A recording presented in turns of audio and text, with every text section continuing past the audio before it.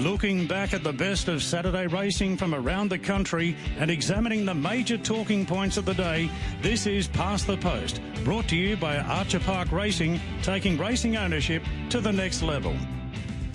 Good morning, everyone. Welcome to Past the Post. It's Sunday, October 3. Past the Post, of course, each Sunday, brought to you by Archer Park Racing. And don't forget to check their website, archerparkracing.com.au. These 2-year-olds, they're ready to go. The names are up, so have a look at the website, see what you can find there.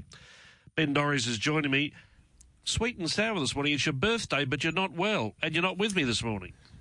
Yeah, no, we've been battling a little bit the last 4 or 5 days, David, but I'm probably 20% better today, which is good news. And I've had a lovely little morning with my family and my kids, giving me a few little birthday presents, so that's cheered up the mood considerably. Great to hear. I hope you have a great day, and I hope you do feel better. But be with us for the next hour or so. But before we get stuck into things, we're right in the midst of these spring carnivals. You've got some important news, and it's news that doesn't or won't come as a surprise, I think, to many people. Yeah, look, sad news. Rothfire, the mighty Queensland Group 1 winner, who we all love, is out of the Everest. He obviously ran well below par yesterday in the Premiere, dropped out noticeably. Now, there's been an issue found overnight. It's not a major issue. It's a bit of soreness in one of his joints. It's Rob Heathcote, who rang me to deliver this news probably half an hour ago now. It's not grave like it was last year. It's only a small issue, but it's certainly enough to rule him out of the Everest. So Rothfire is on his way back to Queensland. We'll know more, I guess, about his prognosis in the next few days. But the good news is it doesn't sound particularly serious. The bad news is it is really heartbreaking. The second year in a row he's had an Everest slot, and the second year in a row he hasn't been able to take it. So the consequence of that is James Kennedy will be looking for a new Everest horse, and Tim Clark, who was riding Rothfire in the Everest and, of course, rode him yesterday, has now jumped on board Wild Ruler in the Everest. So, look, things happen very quickly in racing, but very sad news. And I must say, I really feel for Rob Heathcote and the entire Rothfire camp this morning. Yeah, 100%. And my thoughts, or our thoughts, are with Rob and the team because, as you said, how extraordinary that 2 years in a row such a terrible situation would eventuate. And I suppose just on James Kennedy, he's got a bit of quick thinking to do, hasn't he? Because it's not like we're 2 months away, we're 2 weeks away. Well, absolutely. And, look, there's been some contenders that have sort of half put their hands up, I suppose, in the last few weeks. But I've got to say Everest horses probably aren't dropping out of trees 2 weeks out. So it'll be interesting to see which way he goes. You would expect a decision sooner rather than later from James Kennedy. It's hard to actually pinpoint a highlight from yesterday because there were so many and they all vie for top billing. But we'll sort through them, we'll go through them, and we'll cover everything off from Royal Randwick, from Flemington, and then later in the program. We'll touch on the meeting at Doomben yesterday where they had a really good crowd. But firstly, let's go to Royal Randwick and let's go to one of 3 Group 1s. This is the time-honoured Epsom, the Tab Epsom Handicap. Around the turn, Ashman in front from the favourite Riadini, then Harmony Rose. A tissue locked up from Discharge. Dallasan's pulling up together with Lion's Roar. Aramayo's looking for room. Mawunga's getting to the outside with Hungry Heart and Private Eye the deepest. McDonald takes Dallasan to the front. Aramayo's got the run now. Aramayo went to the front. Here's Private Eye right down the outside. Aramayo, Dallasan and Private Eye. Private Eye swamping them. Regan Bayliss punches it out and Private Eye won the Epsom from either Aramayo or Dallasan. Then came Cascadian from Mawunga Rock. A tissue next from Lion's Roar. Hungry Heart Ice Bath and Skylab Discharge from Reloaded. Then came Ashman Harmony Rose. And what a big day for Regan Bayliss winning the Group 1 double. It certainly was. Of course, he'd partnered Never Been Kissed at big odds, but not unnoticed at big odds to win the flight. And then, of course, backing up to win the Epsom on Private Eye. And a horse that, Ben, we know well here. Of course, we saw him win the Queensland Guineas. But he's got a great strike rate. I think he's always been an understated horse. After the Epsom yesterday, he's now a Group 1 winner, 8 wins from 13 starts. Joe Pride, of course, is a regular with us here on Past the Post. We're just trying to contact Reagan at the moment because we want to have a chat with him about yesterday. Probably one of his biggest days in racing, but Private Eye, no excuse for any other runner. He gave them a long start and gave them a beating. Yeah, gee whiz, this horse has got an explosive finish, which we obviously saw in Queensland. I must admit, I love when the Queensland Winter Carnival form stacks up like this. It was just a tremendous win. Really cool ride, right from the rear, obviously. And what a moment for Joe Pride, who was watching from his lounge room at home. He said he stood up and cheered and cheered and cheered. Now, that cheer for Joe Pride is going to be nothing like the cheer that emanates from his lounge room if South Sydney win the NRL Grand Final tonight, because as we know, he's a mad South Sydney supporter, and I'm tipping he would have had a big double with Private Eye going to South Sydney. So it could be rivers of gold in Joe Pride's lounge room if the South Sydney Rabbitohs happen to get up tonight. And the big dance is not entirely over for Private Eye because, of course, he goes to the Golden Eagle and he's been a significant mover in the market, $15 down to $7, understandably so, because he's an Epsom winner now and he won it most impressively. The thing I like about this too with Private Eye, and you just touched on it before, when our Winter Carnival concluded, our fingers were crossed here in Queensland particularly, whether it be enthusiasts or administrators. We wanted to see that carnival form franked in the spring, whether it be in Sydney or Melbourne. It is delivering in spades. It's a good result for the state. Well, it's been franked just about everywhere, hasn't it? I mean, every Saturday, just about anywhere you look, there's been a graduate from the Queensland Winter Carnival win somewhere at a sort of, Group 2, Group 3 or Group 1 level. So, look, it's been a terrific springboard, hasn't it, for those spring horses. And, look, gee whiz, with that sort of finish, I mean, that horse would be absolutely right in contention for a Golden Eagle, which shapes as a really hot race with some of the really good horses going there. It was a typically run Epsom, big field, hard gallop. They went out in, I think, around 58 seconds and they stopped the clock at 1:33.7. So, in fairness and on balance, the tempo was right for him. He likes to settle back, out the back of the bus, make his own move when he needs to, but that strong pace relished well. As far as the beaten division was concerned, Arameo has kept running well. Dallasan, they elected to go to the Epsom, nearly came off. It's interesting, isn't it? Dallasan's trained in Adelaide by Leon McDonald and Andrew Lewis. It does the bulk of its racing in the big races in Melbourne and in Adelaide. But it seems to, I think it goes better this way around in either Sydney or in Sydney, because it ran well on the Doncaster, ran well on the Queen Elizabeth, and ran a Bottler yesterday. Yeah, absolutely. And Cascadian ran fourth, doing Cascadian things. Moondur, I thought, was a really good run, carrying top weight. Was wide, didn't have much luck. Was only beaten a length and a half. So that was a really nice pipe opener, I guess, for either a Golden Eagle, which I think is the number one goal, or potentially even a Cox Plate. Atishu ran well, as well for Chris Waller. Look, I suppose it was a blanket finish. I mean, there was no taking away from the winner, Private Eye, but there was quite a few good runs in the race, I thought. Well, we can't get hold of Reagan Bayliss, but I'm glad we're getting hold of Joe Pride because he's always, we're always appreciative of his time and he's always very receptive with his time. Joe, good morning. Congratulations. Thank you very much. Yeah, good morning, guys. Now, Ben Dorries just was saying before you came on air, do you have a double going with Private Eye to South Sydney tonight? No. The tab put up an offer, actually. It was a place for Private Eye. I thought they were underrating him there, undervaluing him there. So, but look, it was a good result yesterday, and no doubt I'll be having a few bets on tonight's game. So. What was you thinking during the race, Joe? Like, obviously, he was a long way back, like he always is. Had to make up a stack of ground, didn't he? I mean, was your heart in your mouth a bit? Did you think he could do it? Did you think he left it too late? Take us through your emotions during the run. Yeah, he's a bit of a hard watch, Private Eye, because he's got a terrible racing pattern, and he is hard to get a guide on him in the run. And you when you've got this horse that race up on speed, you can use the clock to sort of know how well you're going, but with him it's a bit harder. But look, he went into the race absolutely just spot on. I mean, you see by his performance yesterday tells you that. But I was really happy with him. I thought I'd give him the perfect preparation to have him peak. So I was pretty calm watching it. As I said, he'd had the right prep. They went fast. It all panned out for him, and sure enough, when he gets in a winning position, he just puts them away. That horse, his record tells you that he's a winner. Joe, I don't know how things pan out. What horses get the hype, what horses don't get the hype. And we've actually discussed this. I think we've discussed this with Private Eye, but we've certainly discussed it with Eduardo. I don't know what it is about your stable, but these outstanding gallopers you've got, bordering on almost champion status, like Private Eye, he's got this great record, but he's always been an understated horse, hasn't he? Yeah, he has actually, and he's often very soft in the betting. But what do you put that down to? A lot of the prices now are dictated by the bigger punters, and they don't like horses that race off the speed like him. For obvious reasons, they tend not to win as often. But this horse, he defies that. Joe, we're a bit biased up here in Queensland, but we always think the Winter Carnival is a great springboard for a lot of horses, young horses, older horses.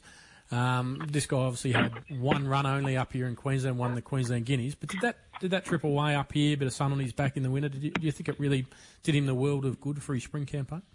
Yeah, no doubt about that. And more importantly than just the trip away, the spelling up there as well. He had a nice little break at Kallura Lodge after he raced, and that really helped him. Eduardo did the same, and one I can't wait to come back is Stockman. He won that Sunshine Coast Cup, and he had a break up there as well. Come back in good order, that horse. With Private Eye, you've said in the past he's a horse who can actually thrive on racing. You've backed him up on the 7 days before. The Golden Eagle is now a month away. Do you go to the Golden Eagle without another run?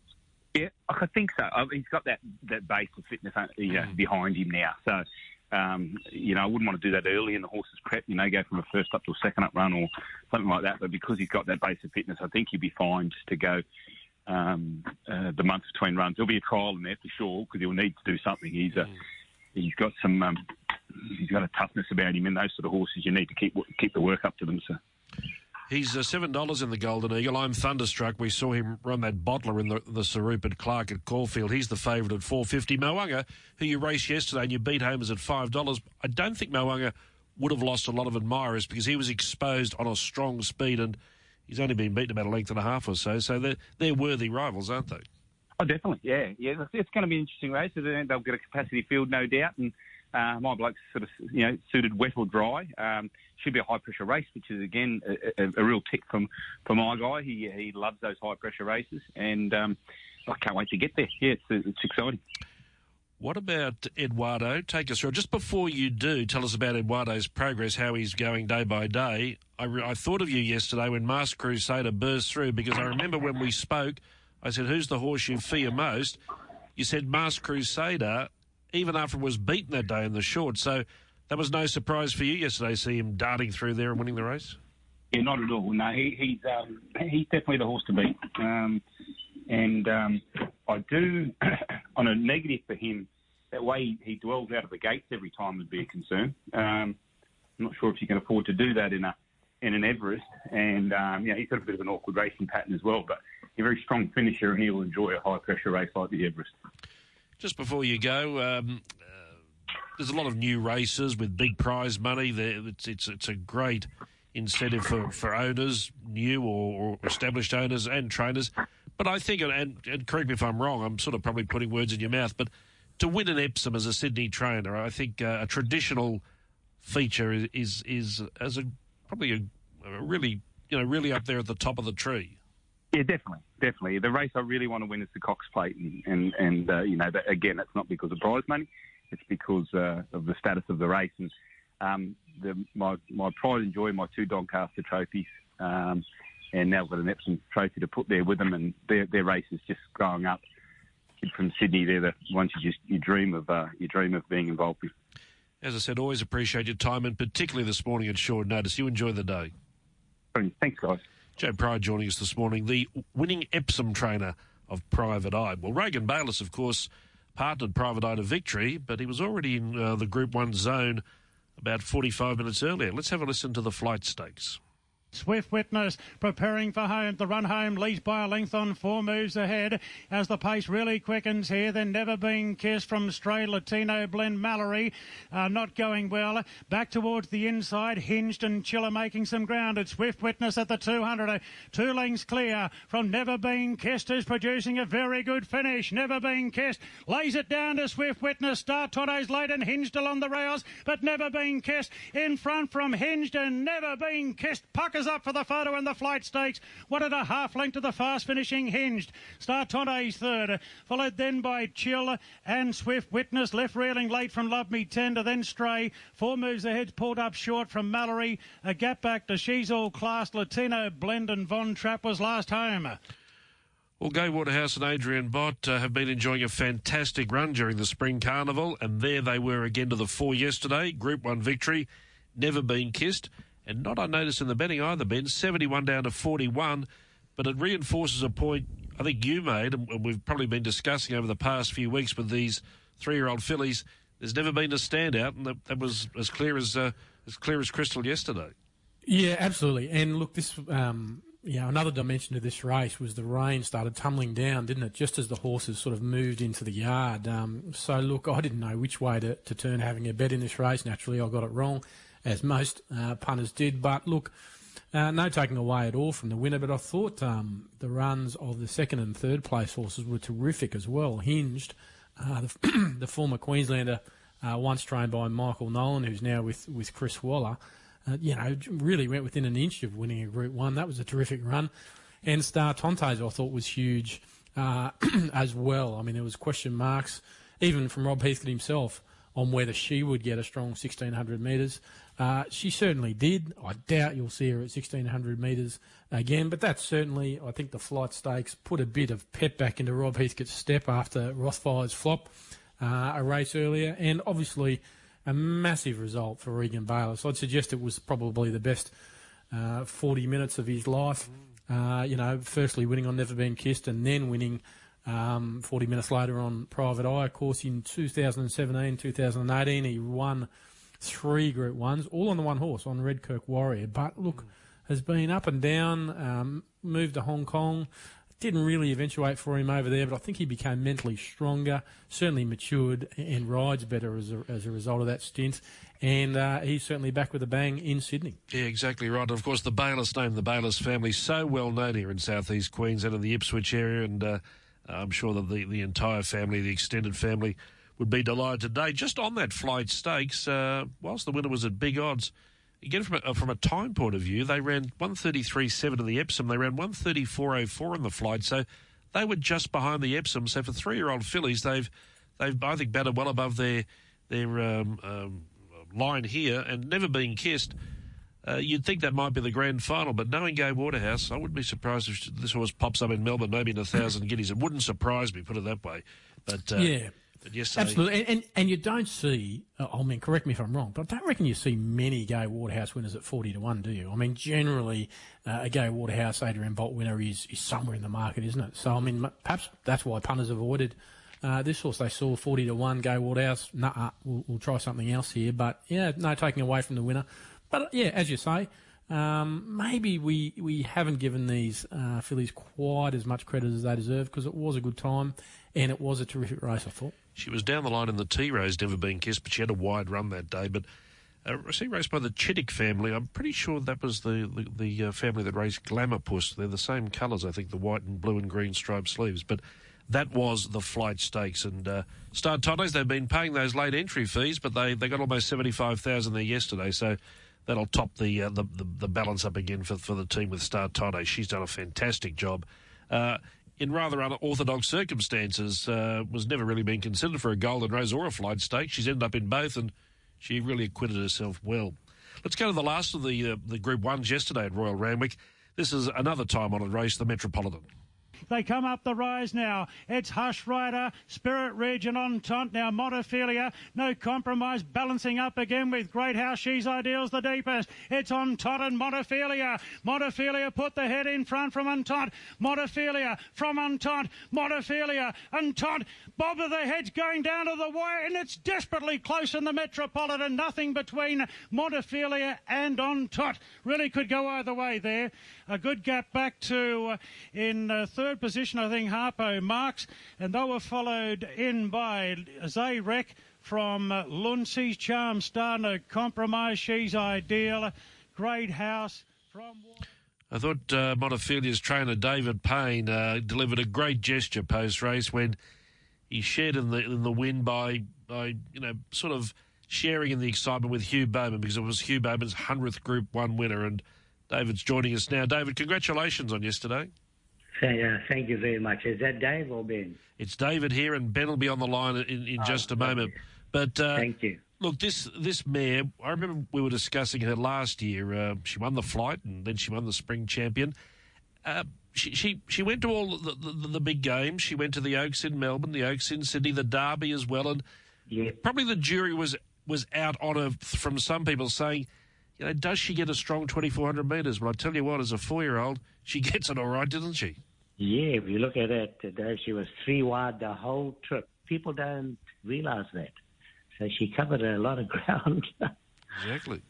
Yeah, but in retrospect, if you look at those races, the Oaks in Flemington, she was too handy, and they went flat out the whole way. And then the Derby and the other Oaks, they were muddling races. There was no speed on. So, that didn't really suit her. She's not a filly that can sit and sprint. Dave, she did it the tough way 3 wide most of the way yesterday. It was a fabulous win. Just going into that race, I mean, as David pointed out, she'd been running against the A-graders the whole way through, but she hadn't won in almost a year. Was there any little concern there? I mean, sometimes horses lose that winning feeling maybe. Was that any concern, or were you always just thought she was ticking along nicely? Ben, we targeted the race, and, I mean, if you look at her lead-up races, they were perfect. She last start, when she ran second to She's Ideal, the track was biased. She had to come down the outside. Plus, she gave that filly, I think, 4 kilos, or 3.5 kilos. And, I mean, it was a great run. So she was spot on for Saturday. But when the draw came out, I must say, I was quite deflated. I thought, she's going to be tough for her. With 55.5 drawn 17. Did you think it won in the photo? I thought so, but then you start doubting it. What about you? You talked about the barrier yesterday, and you were spot on when you said that she was caught 3 wide. But watching the race back in replay this morning, even though she was 3 wide, she was always travelling well, wasn't she? She looked to be travelling well. Yeah, she was always, and even when I looked at it coming around about 800, I could see he was still cruising Huey. And I was just worried about her getting an uninterrupted run because she builds up. And he rode it perfectly. So it worked out. Sorry, David. Is it all guns ablaze now for the Caulfield Cup? Is that confirmed? I see, obviously, she hasn't raced at Caulfield before. Do you think that is a nice race for her? And is that what you're going to be doing? Yeah, I think for the owners, we got to do it. Unfortunately, I won't be able to go down with this COVID, but I'll send it to Leon and Troy Corstons. Leon's worked for Bart for years, so I think he's in very good hands, and I'll leave it to them. And I suppose the logical next question is, we go to the Caulfield Cup, do we take the next step and go to the big one in November? Why not? You can't know one thing. Yeah, we'll give it a bash. She's got three Group 1s behind her, and... might not get another chance, the owners as well. So I think unless things go bad in the Caulfield Cup, we'll definitely box on. I think this is a classic case of a horse who was a very, very good 3-year-old filly, and with a spell, with more developing and more maturity, she's developed into a woman now, and one of the best in Australia. Dave, if you looked at her as a young horse, that was always going to be the case. The older she was filled out. She was just as a baby, light filly, very light framed, and a lot of maturing still to come. She had no hindquarter. If you look at her now she's a mature filly, a mare. Yeah. We'll let you go now. Congratulations. Hope there's more success coming up over these next really crucial few weeks. Thanks for your time. Thanks, Dave. Thanks, Ben. Appreciate it.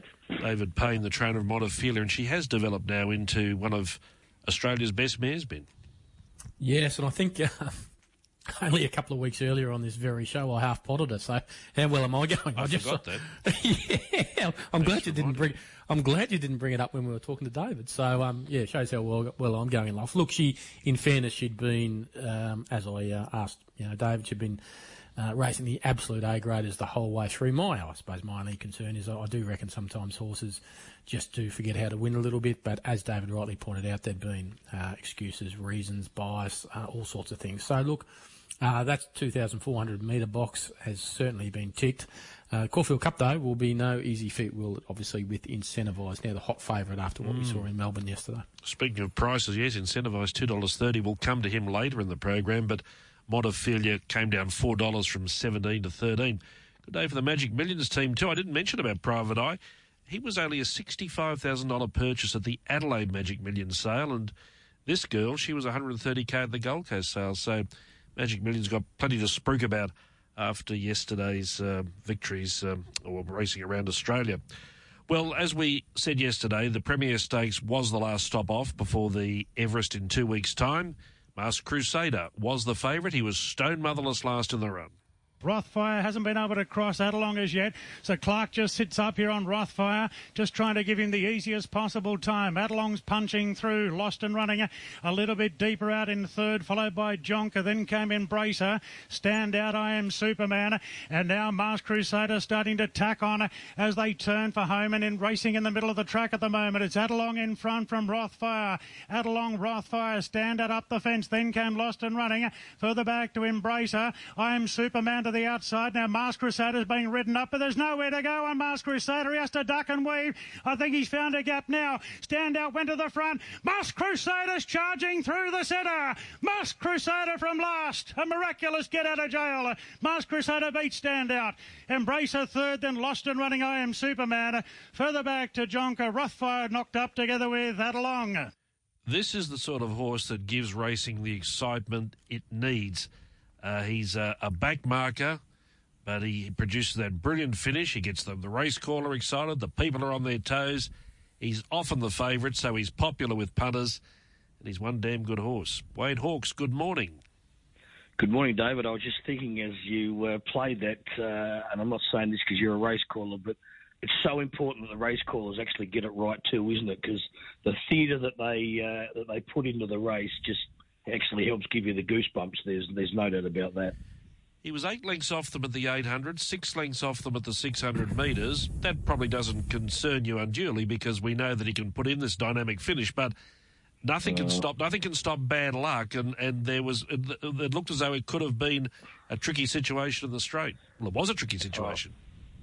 I'd rather be Black Caviar where you jump and lead or you jump a box seat. It makes it... Would Black Caviar have won 26 out of 26 if her racing pattern was that way? And the answer is, we all know what the answer is.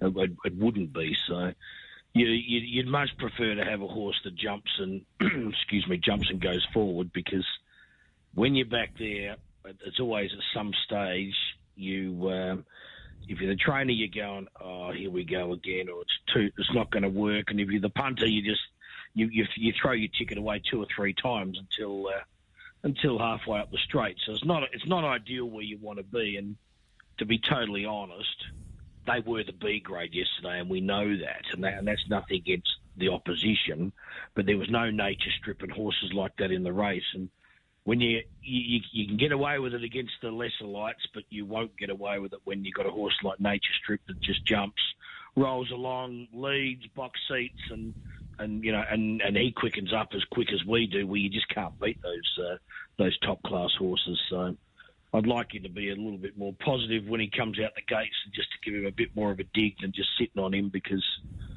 you're always giving away one hell of a start. And I think I might have said it to you on this program not long ago. You can't believe you've literally fallen out of Chautauqua and fallen into this bloke.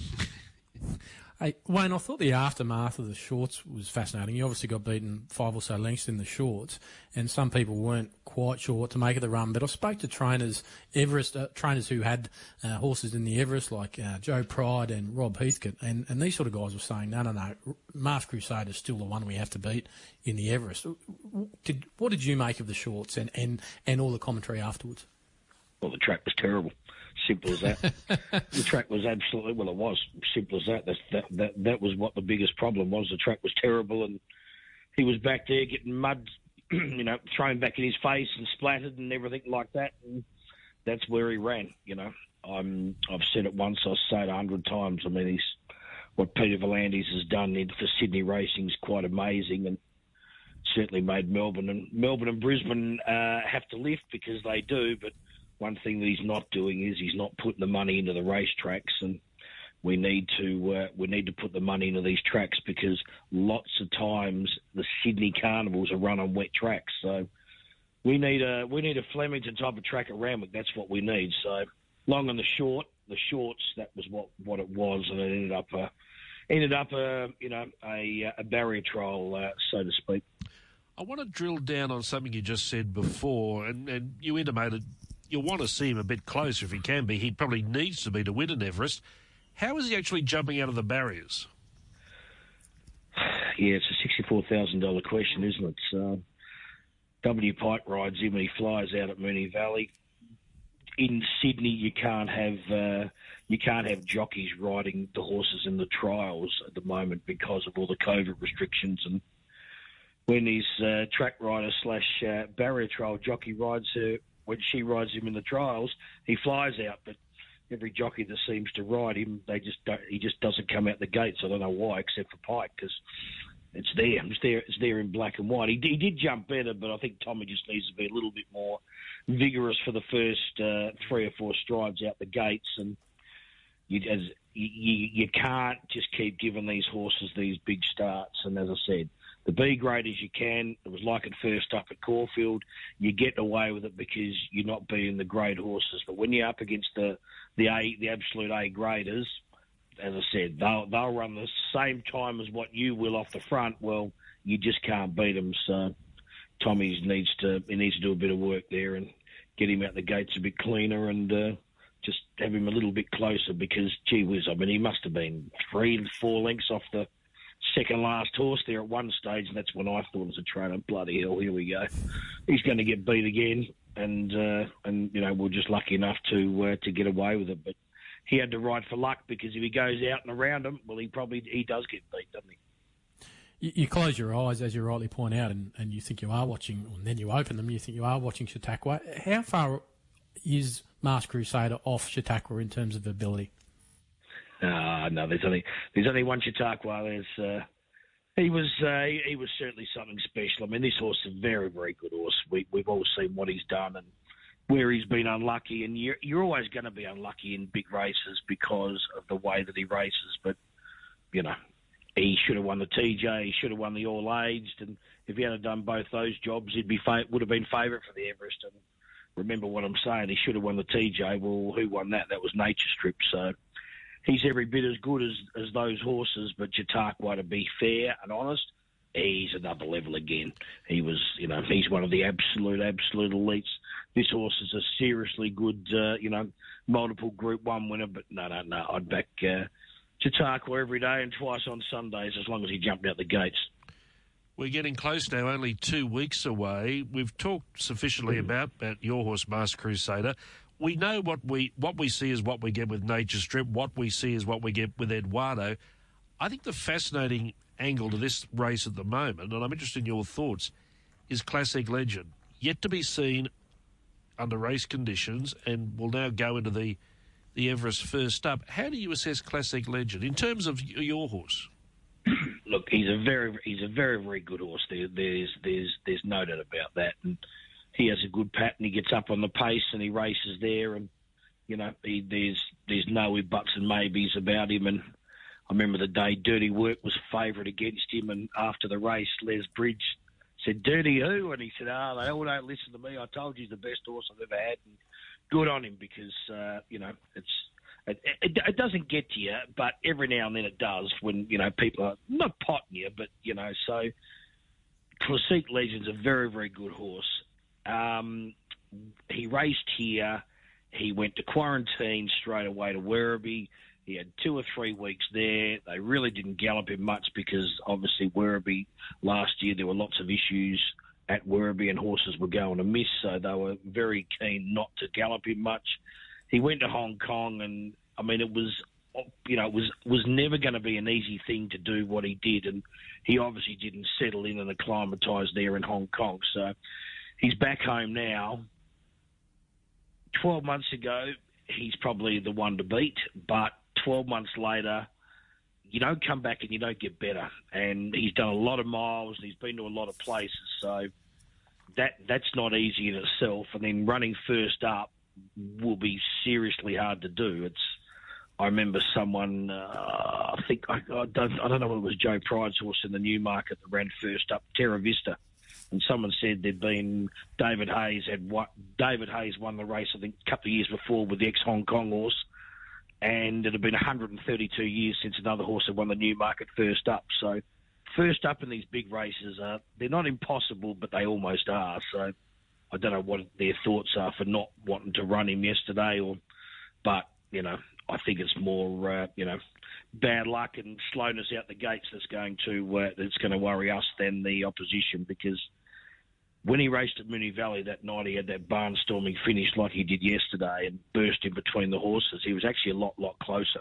Pikey was actually probably 3 back the fence by memory and could have been even closer. So it's only because he's slow out the gates that he ends up back where he gets. So if he could jump out so much more cleaner, he'd do it so much easier and he'd just win so many more races.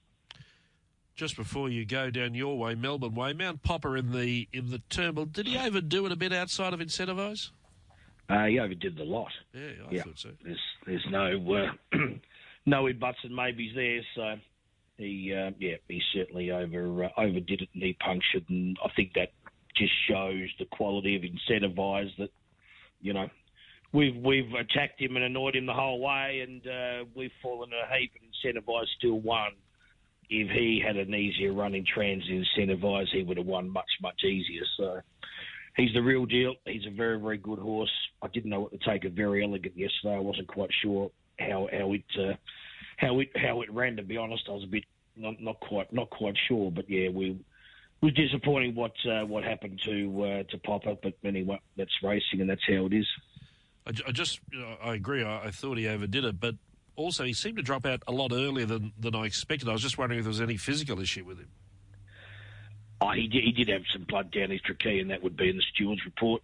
But the biggest problem with that is, to be honest, is it's all right to scope the horses after they race, but if you're not doing it all the time, you don't ever have a level playing field from knowing, because he wasn't scoped at his previous start, so you wouldn't know whether there's always... And for the people that don't know, most horses will have a little tiny internal bleed, just a bit of strain and a bit of stress. So was that a normal thing for Mount Popper, or was that abnormal? I don't know, because you're not scoping them all the time, because he ran down the track and the stewards vetted him, and there was some blood down there. So we just got to decide what we do, whether we push on or whether we pull up stumps and go to the paddock. I don't know whether you could win a Caulfield Cup on a performance like that. So we've got a bit of thinking to do. To be honest, he licked a bin last night, which is generally how it doesn't work, because normally when they have hard runs, they normally go home and don't eat up. But he actually did, so that was surprisingly good, to be honest. Master of Wine was solid in the Bart Cummings.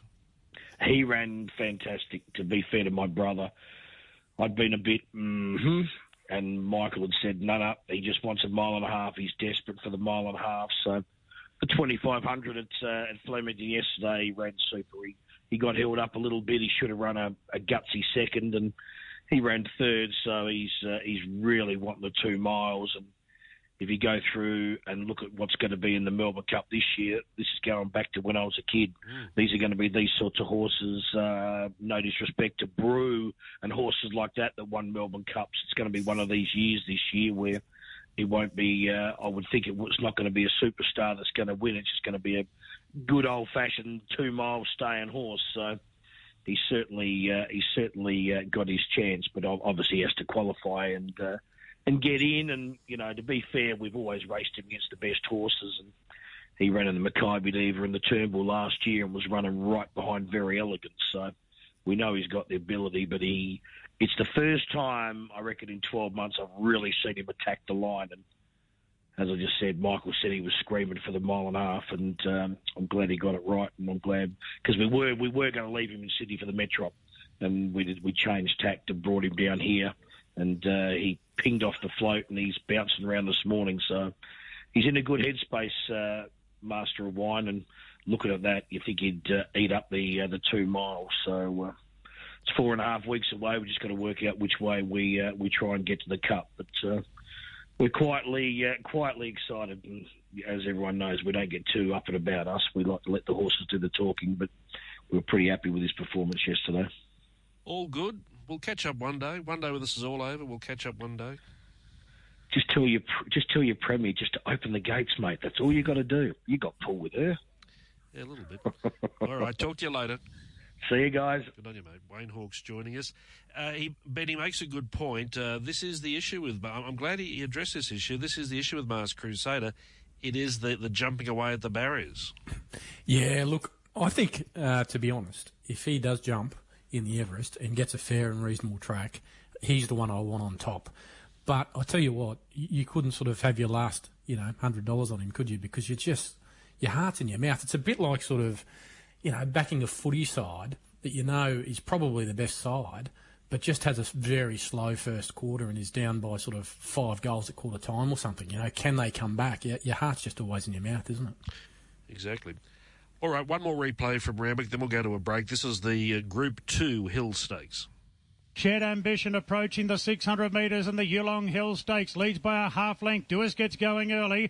Moving up on the outside now, Think It Over. Then Cepheus, Kukaracha bottled up a bit from Ki Natik. And Cariff is last of a bunching field. Coming around the turn and Shed Ambition slides. Races a length and a half in front of Think It Over. Duis is under the pump. Shed Ambition leads by a length now on Think It Over. And Nash starts to get to work on the short price favourite. It's Shed Ambition a half length on Think It Over. Ki Natik running on the outside as Think It Over moves up now to Shed Ambition. Think It Over and Shed Ambition. Think It Over's got the head in front. It's a hard slog, but he'll just win it. Just Think It Over, a half head to Shed Ambition. I think Cepheus third in front of Ki Natik. Then came further back Kukaracha from Duis and Cariff. If you're a Think It Over fan, don't be too disappointed by that narrow margin because it was going to be always tough for him. Shed Ambition, dead set walked in front, and it was a sprint home. At the end of 2,000 metres, they're running sub-34, so he not only had to stay the 2,000 metres, but sprint as well, and he did that with distinction. Nash Rawiller riding him, of course, Kerry Parker, the trainer. Lots of highlights there. We've covered them all off at Royal... In fact, no, we haven't covered them all off. There's just one other thing I want to mention, Ben. Coolangatta in the Gimcrack. Absolutely brilliant on debut. Oh, wow, what a win. This was something very, very special. I think it was $17 for the Golden Slipper before this race. Now it's $6 or $7. Very, very fast time. Very, very special filly. I'll tell you what, look, we're still a long way out from a Golden Slipper, and there's still a lot to go, a lot of water to go under the bridge. But if this filly stays right, if she's not one of the top seeds or very top seed for a Golden Slipper, I'll give it away. This looks something right out of the box to me. Yeah, exposed, 3 wide, no cover, and 50. The time you mentioned 56.78. Just go back 12 months ago. A horse called Enthar, trained by the same team, Mar and Eustace, won the same race under the same track conditions and ran 57.06. So 56.78 is pretty special. The other comparison to draw is on the day in the Breeders. They ran 57.99, which was just over a second slower. So it speaks volumes for Coolangatta. Another Magic Millions graduate, 280K. What about Ben, listeners? He doesn't like when I talk about the times too much. He said, he's never said a word to me in studio or off, but he says, I wish he'd shut up about the bloody times. I don't even have a clock in my house, to be honest. Well, speaking of time, we're running behind time, but we've got to take a break. We'll be back in just a moment. This is Past the Post, brought to you by Archer Park Racing, taking racing ownership to the next level. Just on Archer Park Racing, I want to mention Heroic Valor, who's the sire of Heroic Sun, who won the first race at Doomben yesterday. We'll come to Doomben later on in the program, but great to see Heroic Valor strike pay dirt as a freshman sire. He stands at Basil Nolan's Raheen stud, very modestly priced as well. Of course, he's a fast-head rock, had a great record in New Zealand, and Heroic Sun has done well for Heroic Valor. But on Heroic Valor, Archer Park have a filly available for sale, 2-year-old filly. She's named Starry Lass. Let's hope she is Starry. Trained by a very good young trainer in Tom Button. So go to the website there, archerparkracing.com.au, and you can see Starry Lass up on the board. You can buy into her. She's by Heroic Valor, who was the sire of Heroic Sun. Back to Flemington, and most importantly so, the Group 1 Turnbull Stakes. Very Elegant the favourite, but a very close second favourite was Incentivise. Coming up towards the turn at the 650, it's Mount Popper, Incentivise the fence, and Sir Dragon A 3 deep. Very Elegant about to peel 4 deep. And then came Persan, a gap to Young Verda, Chapada, Explosive Jack, and Johnny Get Angry. Races on now. 400 to go. Incentivise kicks on the inside under the whip, and Sir Dragon A together. Very Elegant joining in, and Young Verda is almost making a line of 4. Incentivise kicks at the 250 from Young Verda. Very Elegant has to find Chapada runs on. Incentivise finds though at the 100 metres. 3/4 Young Verda. Incentivise getting tired. Young Verda coming at it, but Incentivise is finding, and Incentivise has won. A new Group 1 star has won it from Young Verda. Chapada. Photo fourth. Very Elegant or Explosive Jack from Sir Dragon A. Persan. A gap Mount Popper. Johnny Get Angry was last. Well, as we outlined with Wayne Hawkes before, and he didn't mind admitting it, Incentivise was pestered uphill and down Dale by Mount Popper, who dropped off at the turn, and it was left to Incentivise to stave off any challenge that came in the straight. It didn't come from Very Elegant, which we were expecting to. It came from Young Verda, who ran bravely, but it was Incentivise running 2:1.46, winning the Turnbull Stakes. Going to try to catch up with Steve Tregay. He's there now. Good to hear. Steve, good morning. How are you? We've got Steve there. He'll be there shortly. Ben, Incentivise doing everything that we wanted to see him do yesterday? Oh, I think everything we wanted to see and more, David. Yeah, Ben, I'll just put you on hold there. Steve's there now. Steve, sorry about that. Good morning. How are you? Yeah, that's all right. Yeah, good, thanks. How are you, David? I was going to say, in your understated way, I'm going to try and speak like Steve Tregay when I say about yesterday. When I say about yesterday, everything seems to be going okay. Yeah, everything's going probably better than okay now. I think it is too. I was just talking to Ben about how Mount Popper was up outside of Incentivise. From a punter's point of view, there's one thing punters hate is if you're on a leader and you have a horse on your outside shading you and is about a half length in front of you. And this happened all the way around yesterday, but, he was brave in the straight, wasn't he? Which, we're expecting him to do these things now. Yeah, I think it depends how the inside horse is coping with having a horse outside him. I quite like it when the outside horse is half a length in front, but the inside horse doesn't let him cross because he's just held the rail and he's making the outside horse do the work. But I suppose it's a question of how the horse relaxes on the inside as well. Steve, if there were any doubters left in the world about Incentivise, I think they're looking for somewhere to hide after yesterday. That was just a magnificent win. I described him in something I wrote as tough as a $10 pub steak. Do you reckon that's an apt description? Yes, it is now, but he hasn't always been that way. He's been a bit of a baby in a lot of ways. Yeah, but he certainly finished into in that last preparation up here. He finished into a pretty strong individual, and he doesn't overly look like one when you see him in the yard, even amongst some of the big strong colts or even some of the other bigger horses. He's certainly tall enough, but he's nicknamed Splinter, and that's what he looks like. Exactly right. Well, there's not much more we can really talk about with Incentive in terms of a race point of view. I just want to concentrate on you for the moment. You sold or you kept a controlling share in this horse. You were the first to admit the pressure came off you when you relinquished the training to Peter Moody. And I suppose you thought when Incentivise went out the door, well, what will be, will be. And that's the case. It'll either be good or bad or in between. But after yesterday, do you actually sit there and say, well, he's now won 2 Group 1s in a row? Yeah, I don't think you look back much. You make the decisions as you go along, and just live with the result, whether it be good or bad. It's obviously a lot easier to live with when you have a good result. So you don't look back. You just move on. Oh, well, that's actually what I was driving at. I'm saying you're sitting there now saying, well, this is all unfolding, and I don't have to do a hell of a lot anymore. No, well, that's the bit I like, as I keep saying, and I don't have to worry about worrying about the race day pressure and the interviews and that sort of thing. I just enjoy it from an owner's point of view.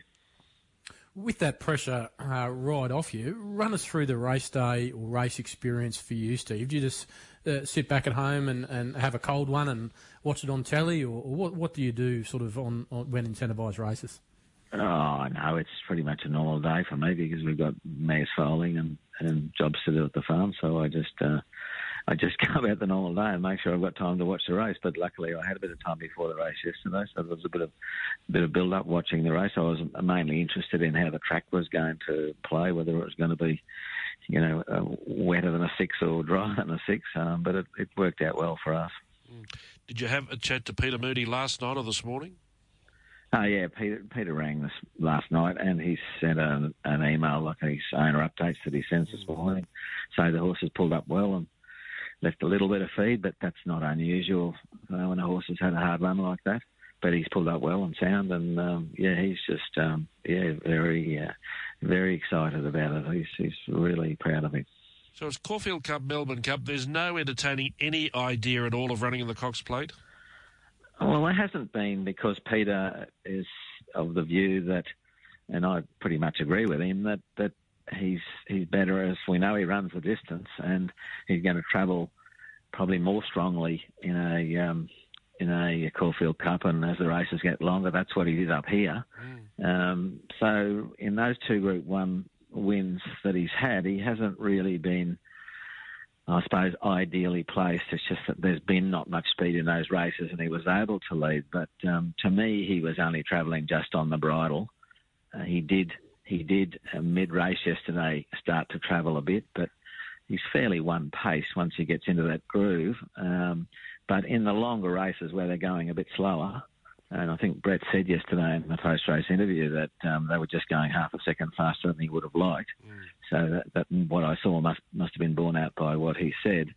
But in his races up here, when the races were longer, he travelled more strongly as the races got longer because obviously not going as fast. So, but the interesting thing about him is he kicked even better off an average speed and after travelling strongly in the slower run races. Well, those races weren't ideal in that way, but he was still able to win them. So, it's probably a bit, it's exciting what he might be able to do if he's able to travel strongly in the first 3/4 of a longer race. Yeah, the manner in which he races, the way he builds on the speed, comparisons to Might and Power I don't think go far astray. Yeah, I don't know about that. I remember Might and Power. He used to, get out and highball it, didn't he? And, I think this is a slightly different sort of horse, but he's certainly got the same sort of racing pattern, hasn't he? Thanks for your time this morning. It's always great to talk, and hope the roller coaster ride continues. Yeah, thanks very much, David. Ben. Good on you, Steve. Steve Tregay, the managing part owner of Incentivise, and Ben, really, there isn't much more to say, is there? He's going well. He's $2.30 favourite for the Caulfield Cup, and he looks the most likely winner. Yeah, well, 2 things I'd like to say. One is all these Melbourne narcs who doubted this horse when he went down there can stick it right up there, Khyber. I love it. Well, I got so many messages when this horse went to Melbourne. Here's another Queenslander coming down. We'll just clean up. This guy's the real deal. And secondly, I think we have to touch on Very Elegant.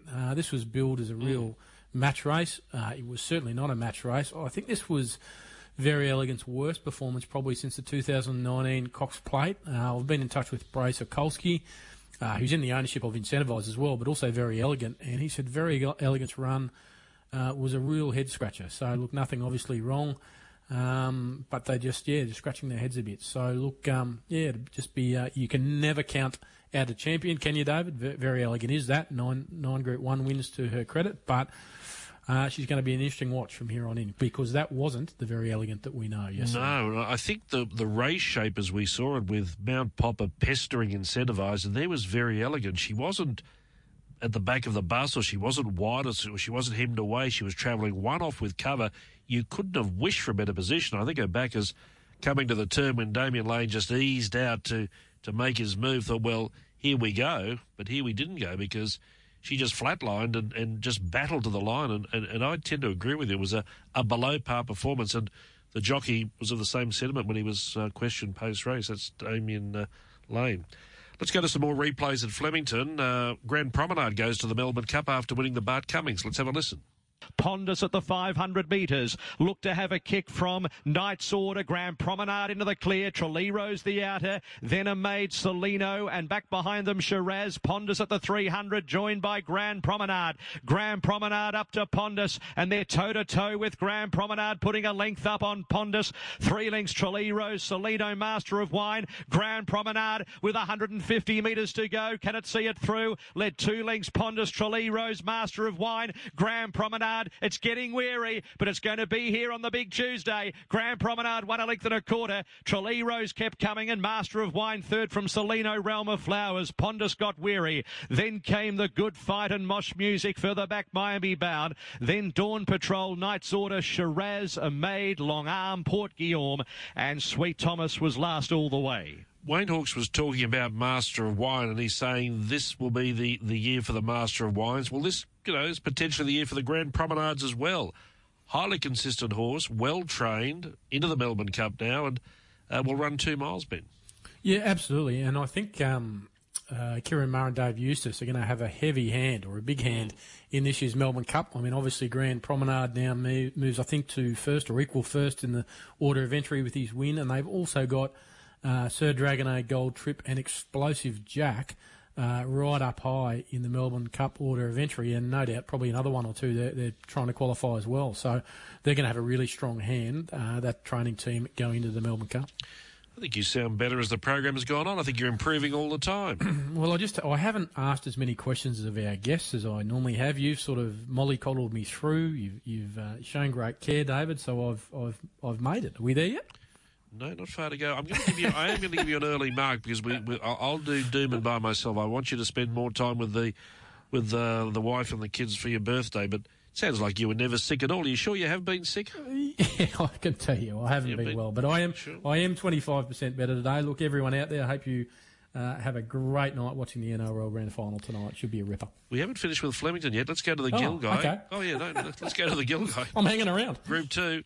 Here's a win that sometimes would have surprised a few. Kementari. As they reach the 450, it's Kemel Passer has controlled it so far from Splintex. A length and a half away, Volpine, Zootori away game. And then came Bonza Broad, and Kementari waited with 250 out. Kemel Passer grabbed by Splintex over on the far side. Zootori and Kementari from last is running on. It's going to be a great finish again at the 100 metres. It's Kemel Passer, Zootori and Kementari with Splintex. 4 of them. Kementari just in front.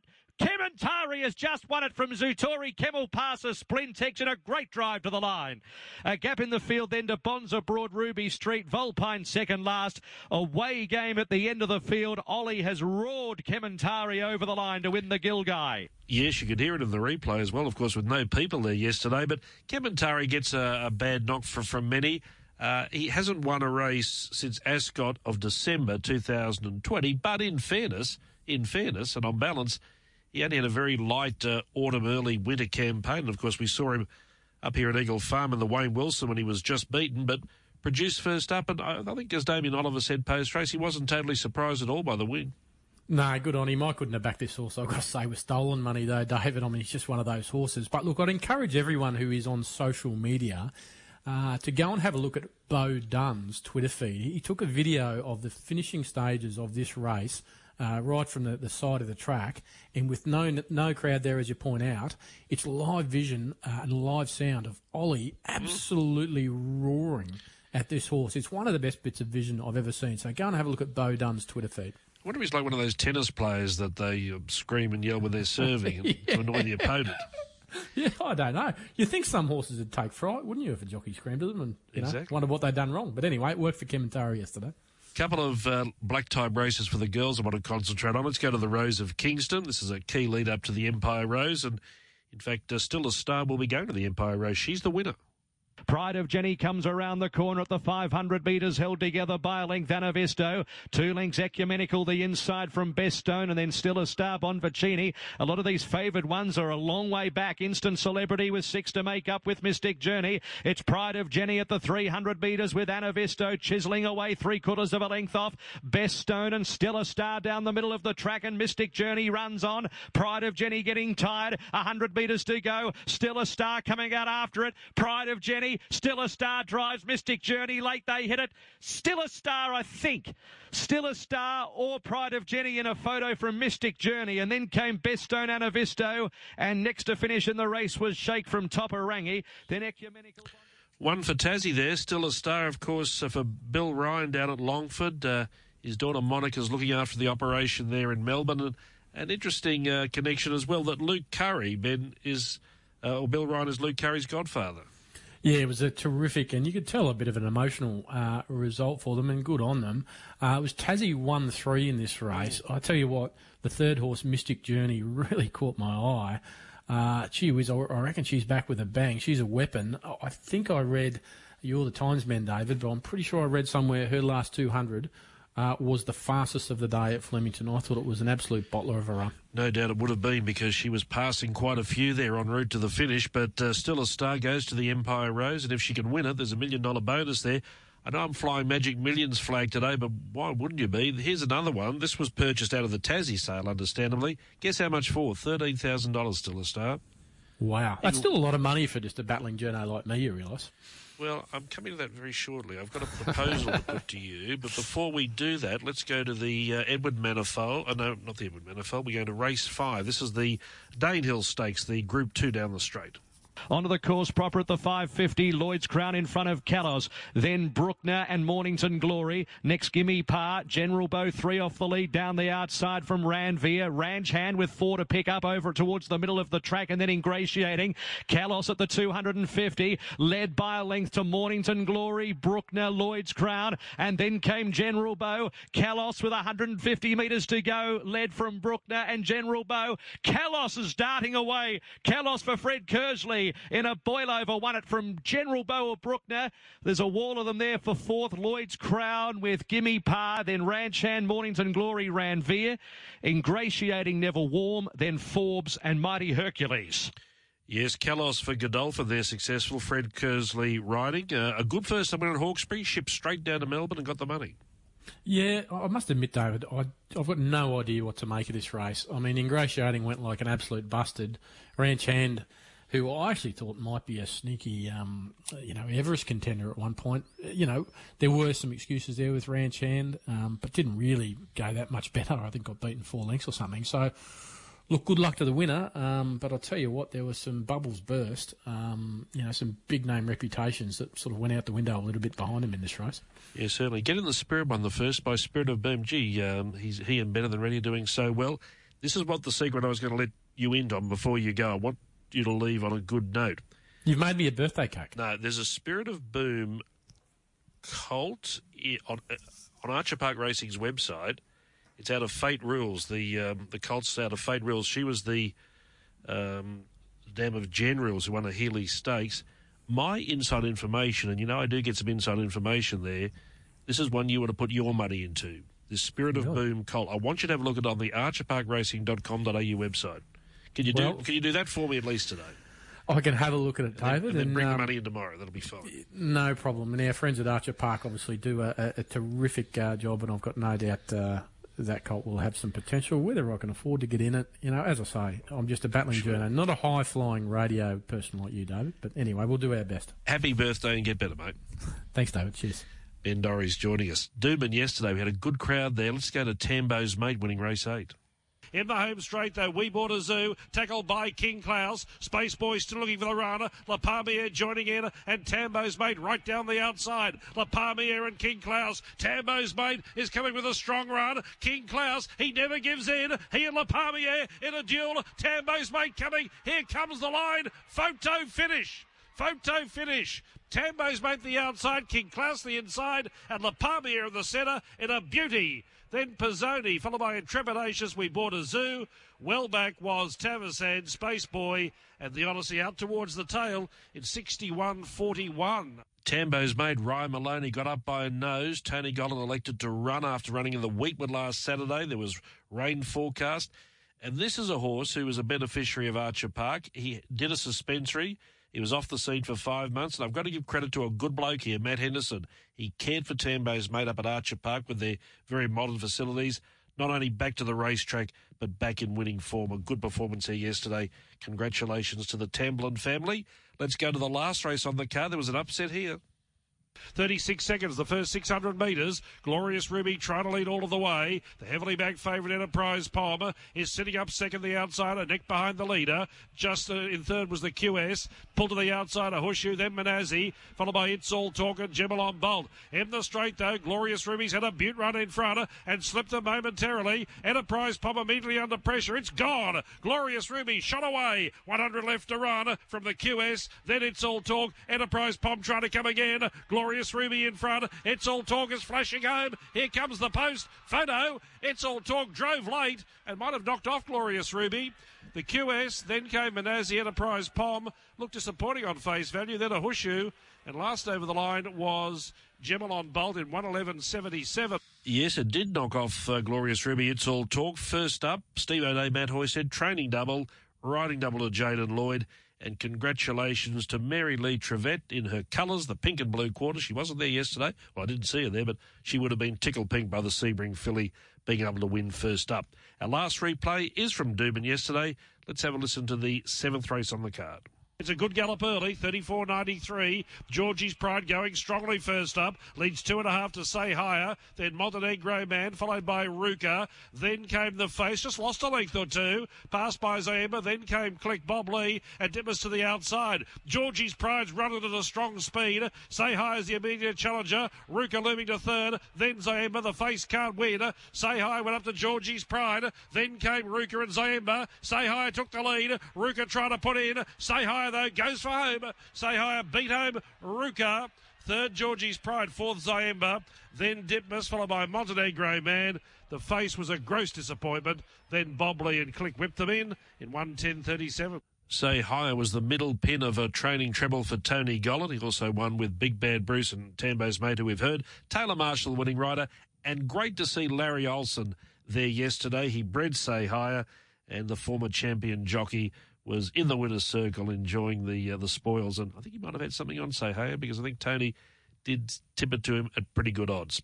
They were the highlights from racing at Doomben yesterday, and as we mentioned, Heroic Sun winning that first race from the freshman sire, Heroic Valor. It's been a big show. Thanks for your company. Always appreciated. I look forward to being with you tomorrow morning on Press Room. It's a public holiday, but we'll have all of our regular panellists. Plenty of news coming up. A lot of news, in fact. A few things I want to discuss tomorrow. Talk to you then. Have a good day. Bye-bye.